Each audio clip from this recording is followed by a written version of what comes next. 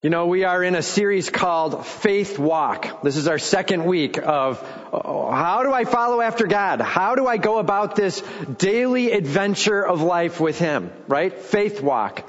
So to get started, I just thought I'd give you a little bit of an update as well. Many of you know we are a planting church in all we do, right? I mean, this church started as a plant in 2006.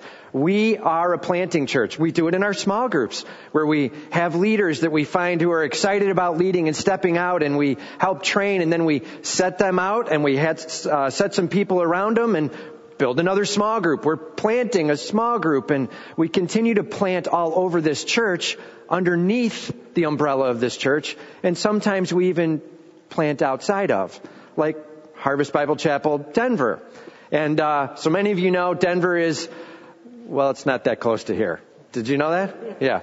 So, but we are planting there. We have a senior pastor and his wife who have come out of this church, Jeff and Kim Schwarzentraub, and they are on the ground in Denver now, been there for several months, and I've been really prayerfully going through a faith walk, a very stretching faith walk in the midst of saying, Lord, is this the place you want a church? And what do you want of it? And what leaders should be a part of it? And they've been continuing to grow that church prayerfully under God's leading there. And it's been an exciting faith walk for them. Just so you know, a little bit of an update. They are now up to approximate somewhere in the 60 adult leaders and probably 30 to 40 kids. So, you know, you're looking at close to 100 people already kind of participating in that church.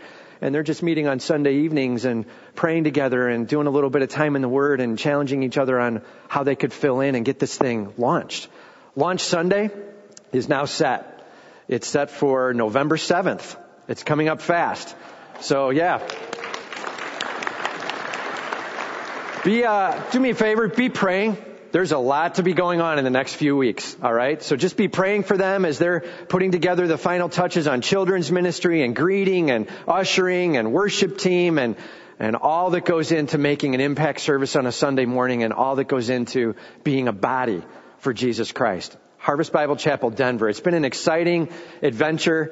More exciting for us because we can just watch from afar and Jeff gets to live the daily, what now is going on and having to figure all that out. You know what I mean? We're going to look at one of those today. What's going on? And did you know that a lot of times God puts us into those? Like you experience the triumph, and so then He says, time for a little stretching or testing. And as we go on our faith walk, we need to be able to answer this question. How can I truly, passionately follow His lead in the midst of this faith walk, even when it gets a little bit questionable? Even when some tough times might come up. Even when it didn't quite go the way I wanted this Thursday or this Friday or whatever. We're going to take a look at that today with Abraham in Genesis chapter 12. So turn with me, if you will, to Genesis 12, verses 10 to 20. We got the ushers coming forward, and they're going to have Bibles in their hands. If you need a Bible, just raise your hand, and we'll get one to you, okay? We're going to walk verse by verse through this. So if you need a Bible, just raise your hand, and they'll get one to you. Genesis 12. 10 through 20. You know, we got two different points here. One's a how and one's a what. When it comes to following the lead of our Lord, one's a how and one's a what. So the how, let's cover that first. Walk by faith, not by personal control and scheming. Walk by faith, not by personal control and scheming. That sounds kind of harsh, Tim. Yeah, check this out. All right, I'll start in verse 10. Now there was a famine in the land. So Abram went down to Egypt to sojourn there, for the famine was severe in the land. Now remember, Abram has been told, it's time to travel hundreds and hundreds of miles, because man, do I have a place for you. Right? I've got this spot picked out and it is going to be unbelievable. And the nations will be blessed through you. And you will become a nation. And, oh yeah, and there's going to be a famine. And, right? And I'm sure Abraham's thinking, what is this all about? I wasn't forewarned about this famine thing. And is this really God's plan? And what should I be doing in it? And what's my next step? And have you ever been there on a faith walk and you're kind of thrown a little bit of a curveball from what you expected. God's got it fully under control, but this was something a little different than where you were at. Notice it says here, there was a famine, meaning a complete lack of food. How bad? Well, it was a severe famine, in fact, right? We see right after it. So what did Abram do? Well, he went south. He went down to Egypt. When all troubles come, go south, right? So welcome to Florida. I don't know. Right? He went south to Egypt. He was fully aware that somehow in Egypt, there was food. I'm not sure how he knew this. Maybe they traveled around a little bit, or maybe they heard word from Bedouins traveling by. I have no idea. Somehow he was aware that Egypt was a place to go. He decided, that's a place I'm going to go. How long was he going to be there? Well, not real long. How do you know that? Because they use the word sojourn. That word means literally to visit for a short length of stay, but planning on leaving. That's what it means. Okay? So he went there for a sojourn. Okay? His time was long enough that the food problem could get fixed. That's really what the game plan was. Question. Was it okay for him to go to Egypt? If you know that answer, let me know later. Okay? I'll be honest with you. I've looked around. I've studied a lot. I will tell you this. My position is, I think he was stretching it when he went to Egypt. Why? Because of some of the things that come up right after it. We'll talk about them in a little bit here. Okay? And you can say, well, I've got a commentary that says it isn't wrong to go to Egypt. I know, I have one too. Yeah. So I'm not exactly sure. Again, sometimes in the Old Testament, it would be handy if God said, and this was bad, right? It would be handy to have some of those. I will tell you, it does look like Abram's probably taking this into his own hands. Well, how do you know? Well, there's no recorded, hey, let's set up an altar to the Lord here and cry out to him. Remember how that was twice recorded in just a couple of verses last week, and now it's, yeah, he just went. Like, there's no statement of prayer. There's no statement of God's investment in it. And in fact, we see quite the opposite. We see some problems that come out of it, probably taking it into his own hands. Okay? Always have to be careful when we're not prayerful. I just made that up. That actually rhymed, kind of. All right. You know, when believers are reduced to worldly common sense, we'll often miss God's will. Think about that. When believers are just reduced to worldly common sense, not prayerful, not working through what we see in God's Word, not comparing it against what other wise believers have to say, just common sense, just what would the world come to? Well, I'm coming to that conclusion too. Sometimes we're missing God's will in the midst of it. Be cautious for that. All right. So that was his first problem. He's going down to Egypt because of the food. Second problem, verse 11. When he was about to enter Egypt, he said to Sarah, his wife, I know that you are a woman beautiful in appearance. This wasn't just to get some credit. I know that you are a woman beautiful in appearance. And when the Egyptians see you, they will say, this is his wife. Then they will kill me, but they will let you live. Verse 13, say you are my sister, that it may go well with me because of you, and that my life may be spared for your sake. Notice how he puts your sake at the end of it, right? I'm going to die, so I need you to lie. And I need you to tell them that I'm your sister. Okay, yes, it's not a total lie. Genesis chapter 20, verse 12, we find out that actually she is his half-sister. His father, but not his mother, together had Sarah. So there is some relation there, okay? So it's not a total lie. It's just I'm going to avoid some of the truth of the lie. Some of you are like, wait a minute, he married his sister? Is that biblical? Just remember this. Over the course of time, our genetics and our DNA are collapsing in the midst of the sin-wrought world. Remember that, okay? And the idea of closer family members being together early on in the perfection of humanity was less of a problem. And it's more of a problem now, okay? There's a lot to be said for what's going on in genetics and all that. I'm not even going into that today. That's not the main point. Just know this. Yes, it was biblical. Yes, Sarah was to be with Abram, okay? In the midst of it, we have this statement here in verse 11. I know that you are a woman who's hot. That's what he says, right? I know you're beautiful in appearance. And when the Egyptians see you, they will say, this is his wife. Then they'll kill me. I love this part. They're worried about the fact that they might take a woman who's married, but they're not worried about killing people, right? Like Abram's really concerned about, he's like, they have certain moral fiber and it's not real high. You know what I'm saying? Like, we're at risk in here. And I want you to know that while I feel we're going to the right spot, it's a dangerous spot. And so we're going to handle this. We're going to tell a half-truth. We're not going to tell the whole truth. Do you ever understand the plan? And now, I don't know how many people are with him, with all of his family and everybody following, and it's like, do we understand the plan? Right? And everybody's going to have to get on the same page of, we're telling that story. And here we go. All right. He says in verse 13, say you are my sister, as we've already talked about, that is true, that it may go well with me because of you, and that my life may be spared for your sake. Verse 14, when Abram entered Egypt, the Egyptians saw that the woman was very beautiful. And when the princes of Pharaoh saw her, they praised her to Pharaoh. And the woman was taken into Pharaoh's house. And for her sake, he dealt well with Abram. Let's just summarize it this way. Abram was spot on. He called what they would see and what they would want to do. And how often do we justify our own actions by saying, see, I told you that's what would go down, so that's why I didn't quite do what I was supposed to do.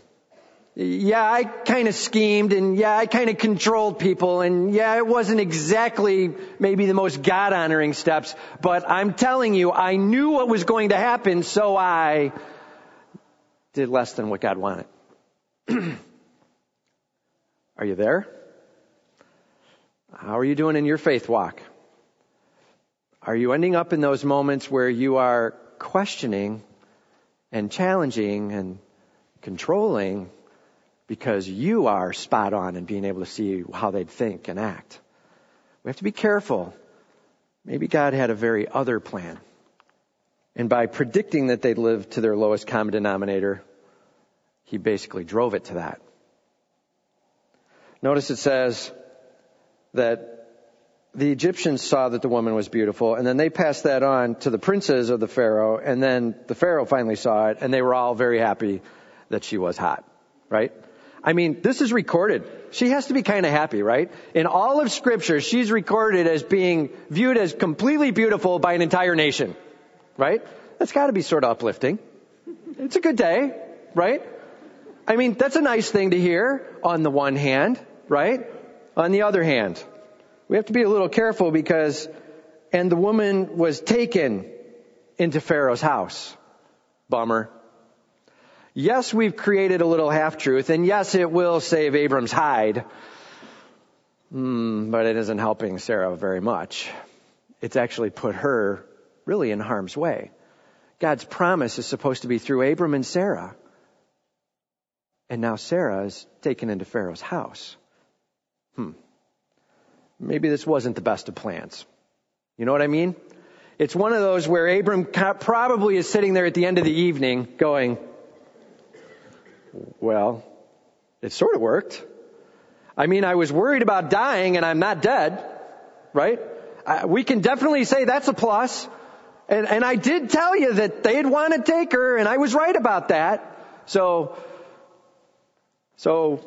I guess we were right in this then. We're good. Abram, taking his position, telling the half-truth, controlling the circumstances, getting a less than desired outcome at the moment. Verse 16. And for her sake, he, the Pharaoh, dealt well with Abram. He dealt well with Abram. Now, what this really means is, in the culture at that time, the closest living male relative basically would get this element of dowry, kind of think of it that way, this sort of payment and this thank you for the amazingness of this woman that I get to be with. And so I'm going to lavish some things upon you in the midst of her now becoming part of my family. And so Abram is now being benefited, and he's receiving, it says he received sheep and oxen and male donkeys and male servants and female servants and female donkeys and camels. Abram is getting stuff from Pharaoh. Think about this for a second. Who was the person that Abram ends up breaking the covenant with? Remember where he says, I don't know if I trust that we're going to have a child with Sarah. So he ends up sleeping with Hagar, a female servant, an Egyptian female servant. Not exactly sure where Hagar comes into Abram's life, but it probably is a really good guess that it's right here. That in the moment where Pharaoh is lavishing upon one of the Egyptian servants is Hagar. That's very possible, very probable, very much a bummer. As we start taking things into our own hands, life gets more complex. You just have to remember that. Now remember, God promises, remember two things we said last week? He gives two commands to Abram. Go, be a blessing. What I'm going to do is I'm going to bless you. I'm going to make you amazing. Your name is going to be great. So even in the midst of some pretty poor decision making, he still is having this lavishing upon that's taking place. There's some giving that's going on, and God could be a part of this. Again, it doesn't say, and this was good. But what we do see is some blessing coming out of it. There's some good things happening. Isn't this a lot like life? As we're walking along and we're trying to figure out if what we did just messed it up or if it helped it. And some things happen that seem to be blessing me, and I think that's good because getting stuff can be a good thing. But maybe that wasn't good because, man, the complexities of all this stuff that came into our ownership and our possession, and now what am I responsible for? And Abram is living out the personal control and scheming brings some high confusion. The common sense can often lead to a little bit more struggle. He's wrestling with a few things. It sure would have helped if this had just been one giant prayer moment and everything was falling into his lap so he could go, absolutely, God wants us here. This is where we're supposed to be. You know, top two reasons we scheme instead of trust and faith. Top two reasons we scheme. Number one, we confuse responsibility with concern. You ever heard those two words? We talk about them a lot in biblical counseling. Responsibility, concern. Okay, responsibility is like, these are the things that are under my control. I need to be doing something with them. God is at work, and I need to be working with Him in the midst of my responsibilities. Okay? Concerns, your responsibilities. I need to be worried or helping or praying over. I need to be a part of it biblically, and that I'm saying, boy, I am concerned for you, and I'd love to be a part of helping in that with you, but it's yours to do. A concern is one where I have to pray and let go. And a responsibility is one where I pray and engage. And when do we cause the scheming problems? When I say, yeah, I know this is a concern, but I will now weigh in. And so I'm going to manipulate, or I'm going to control, or I'm going to try to force you to do what you should be doing, in my opinion. And now I'm making your concern my responsibility, and I'm beginning to try to wrap my arms fully around. And can you see how the problems come up? Responsibility versus concern. This is a big problem. When we get relationship problems going on, oftentimes we have somebody weighing in where there's a concern, like it's a responsibility. Be careful with that, okay? So that's the top one in scheming. Well, what's the second one?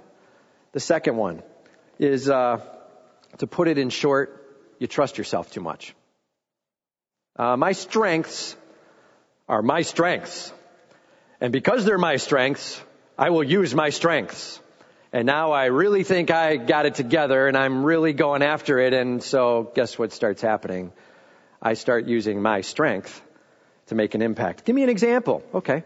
Imagine I'm a teacher, and so I know that there's something needing to happen in this area, and this person doesn't quite get it. I'll teach them.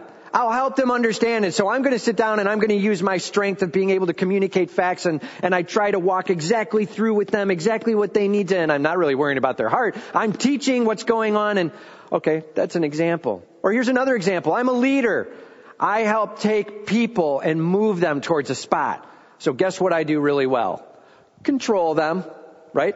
I'm going to go move these people. And God may not want them moved, but I want them moved. And I'm not worrying about what God wants. And my inklings are usually pretty on. And so I'm trusting my inklings and I'm going to move you. Or maybe, I'm a caretaker. I love having the mercy side. I'm not this heavy leader teacher. I just come alongside and nurture. And so I'm mercy. And when they come in, it's just like, I'm like warm butter that melts over them like a warm piece of toast. And I'm there for them. And people feel that and they love that, right?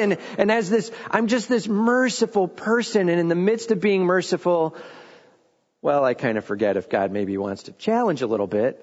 I'm just being merciful. And so all I bring is the soft and the warm and all of a sudden I've enabled that person who is stuck in sin.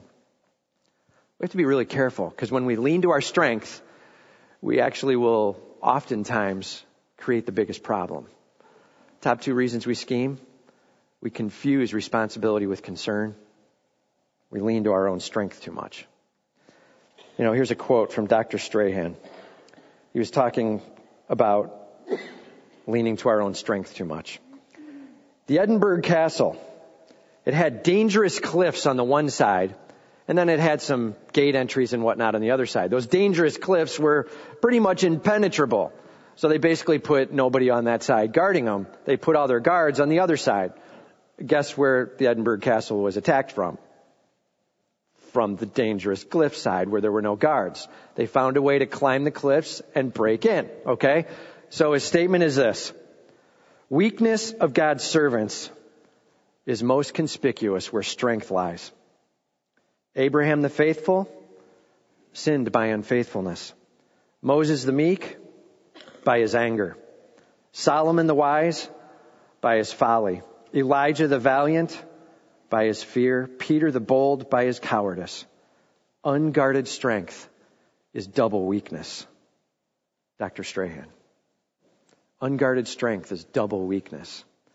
Be careful. All too often we can end up leaning to our own abilities and we just become controllers or schemers. The faith walk, it isn't about ignoring your abilities. It's about saying, God, what do you want done in this moment? Is my ability something you want to be using, or do you want me to just sit down and get out of the way? What's the plan? Where are you headed? Set up the altar where you're truly crying to the Lord and saying, what do you want done, Lord? How can I play a part? Might be your strengths that are used. It might be that he asks you to just sit down in this case. Prayerfully consider how God would have you participate. Another way to say it, last week we looked at, the 6 ways you can determine the will of God. Make sure you walk through those. Make sure you're really thinking it and you're not just common sensing it or gut feeling it. Make sure you're really reasoning out what God's got for you. Okay? Question for you. In your faith walk, how are you doing? Are you scheming and controlling? Are you leaning on yourself too much? Or are you prayerfully going after it and just looking for God's open doors and running with him? How you doing? Maybe another question. Are you watching out for the full attack against your strength? I knew this would happen, and so I did this because I have strength here, and so frankly, I just controlled the whole thing. Is that where you're at? It's time to let it go. It's time to open up your hands wide and simply say this: God, we're on a faith walk, and I want to see you leading me. May I not just leap into the mist running ahead, but may I see you open up ahead of me exactly where I need to go. That is the faith walk. Trusting in him as you move. So the first is the how. No personal scheming, no controlling, just stepping as he steps. The second is the what. What exactly am I trusting God for? Trust God to work all things together for the good. Trust God to work all things together for the good. Check this out, verse 17. It says, "But the Lord afflicted Pharaoh and his house with great plagues because of Sarah, Abram's wife." The Lord afflicted Pharaoh. That doesn't sound like a very nice word, does it? It had to be very uncomfortable. How many times can you say, this last year we had a plague in our house? Can you, right? Like, that's a pretty aggressive word. There's some bad stuff going down. What kind of plagues? I'm not sure. I would imagine it included things like disease. I would imagine that health was a big risk. I would imagine they had probably basic food issues, and they probably had a few destruction things, a house collapse, whatever. We don't know exactly what's going on, but we know that God's hand was the obvious author. It was too big, it was too regular, it was too nasty to be anything other. How do we know that? Well, first of all, because the Bible tells us. It says that the Lord afflicted them and they were great plagues. That's a pretty bad statement. But also because, verse 18, so Pharaoh called Abram and said, what is this you have done to me? Notice it doesn't say, so God gave a dream to Pharaoh. Or so God communicated with Pharaoh through the means of, or so Sarah finally capped it and said, it's me, I'm the wife. Like, some of those could have happened. It doesn't really say what happened, but what we do know is through the plagues, God communicated, this is not good. And Pharaoh now becomes the main actor. Abram has now sat down. And that's a sad moment.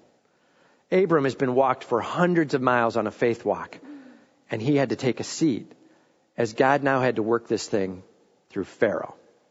That's what's going on.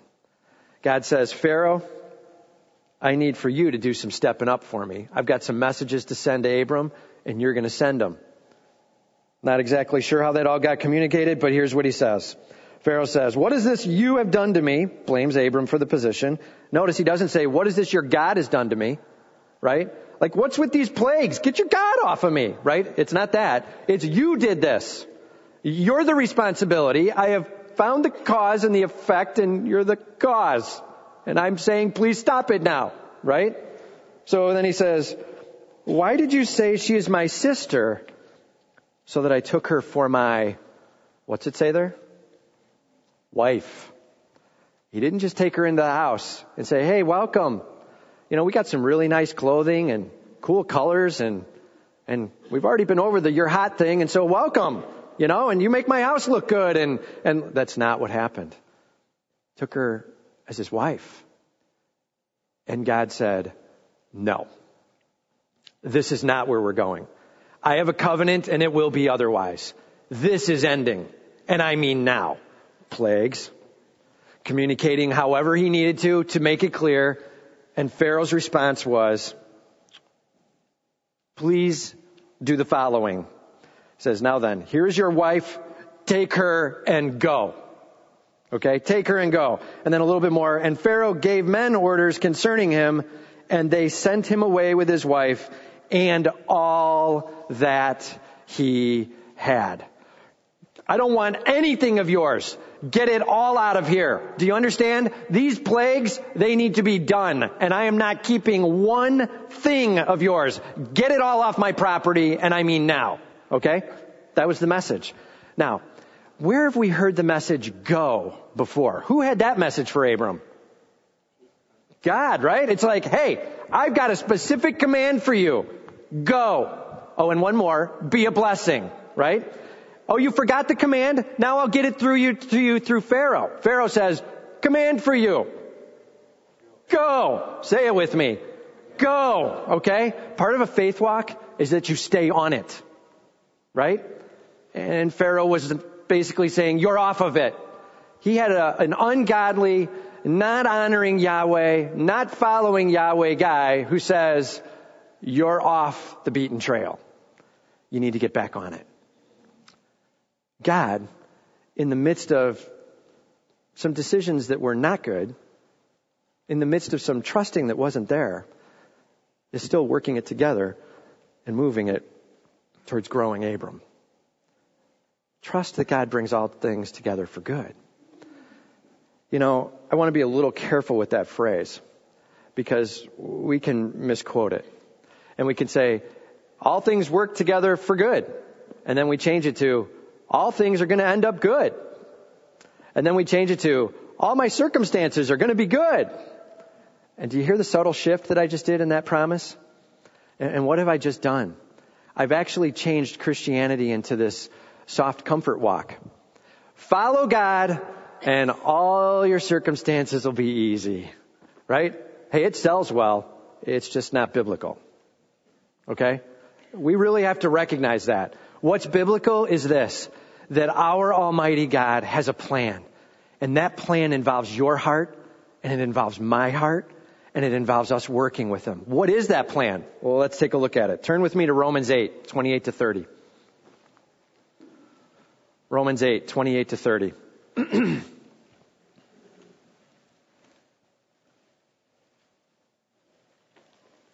It's good to hear the pages turning.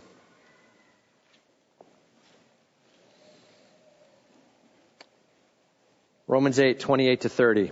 This is the recording of that thing, that promise. All things work together for good. Here it says, starting in verse 28, and we know that for those who love God, all things work together for good, for those who are called according to His purpose. For those whom He foreknew, He also predestined to be conformed to the image of His Son, in order that He might be the firstborn among many brothers. Let's just walk it for a second, starting in verse 28 there. And we know, not we think, not it's sort of an allusion to this, or we're kind of have an inkling that this is something we know. K-N-O-W, fact. We know that for those who love God, if you've put your trust in Jesus Christ, if you're leaning upon Him and say, Lord, please forgive me of my sin and use your shed blood to replace what I owe. If you love Him and you put your hands in His hands, you put your heart in His hands, you put all of you in His hands, you love God, all things work together for good. And then we're like, period, stop, make a t-shirt out of it, right? That sounds good. Just say that, right? But what does it really say? Read a little further. For those who are called according to His purpose. In other words, again, remember, the ones who are trusting in Christ, the called ones. Here we go. What is the good? Verse 29. For those whom He foreknew, He also predestined to be conformed to the image of His Son. To be conformed to the image of His Son. To be conformed to the image of His Son. He wants you to look more like Christ. He wants me to look more like Christ. For that good, all things will work together. You and I, we will look more like Christ. We will be transformed. The circumstances, good or bad choices or otherwise, He will move us through those, and He will be working with His hands wrapped around and watching over, saying, I am completely making sure that you will look more like Jesus Christ. That good. That's what it's all about. It's not about comfort. So you can turn off whatever TV channel you were watching, where if you buy such and such, they will send you such and such, and then your life will be good. Flick. Okay, please get that off. It isn't biblical, it's bogus, and it will mess up your thinking. It just is not about the comfort.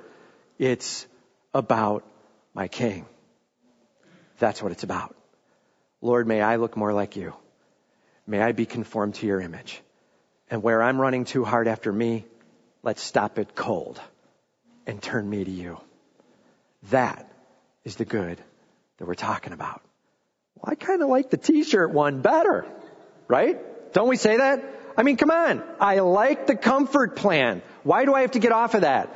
Because comfort brings selfishness. That's why.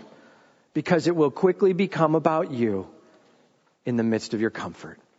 And He says, we're going to be growing and shaping you to be unbelievably selfless. That's the God of the universe. Unbelievably sacrificial. That's our Almighty Savior. We're going to look like Him. Let's run hard in a faith walk, trusting that He is conforming me to His image. He's making me look more like Him.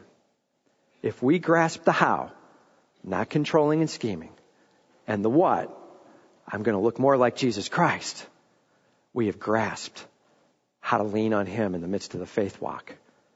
That is where we need to be running. Question for you. How are you doing on not making this a buffet shop, a consumer Christianity, well, that's nice, but this is all about me, and me thinks this. How are you doing with saying, Lord, it's all about you? And right here and right now, I'm going to hand over what I'm in and what I'm involved in, and I'm just going to say, to your honor and glory, may you be praised. Are you ready for that? And I got to be honest with you. There's one piece I haven't said yet. More joy there than anywhere else ever. More unbelievable satisfaction in what God is doing in your life than anywhere else. I'm telling you, this self-absorbed, it feels good, give me the comfort Christianity it always ends with this. Hollow. Not paying off. Don't quite get it. And then when we get into this unbelievably sacrificial living and we're getting what God is doing in our life and we're handing it over, there's more joy than we could have ever, and we can't explain why, because it's not about the stuff anymore, and it's not about the popularity anymore, and it's not about an entire nation thinking I'm beautiful, and it's just not about that stuff. It's now about Him being honored through me, and I'm looking more like Him. And man, I've never felt more pumped and more joy and more on fire than right there. That's what we're looking for. That's what we're going after. It's a call that simply says, Lord, I know your love never fails. I know you're always working things together for good.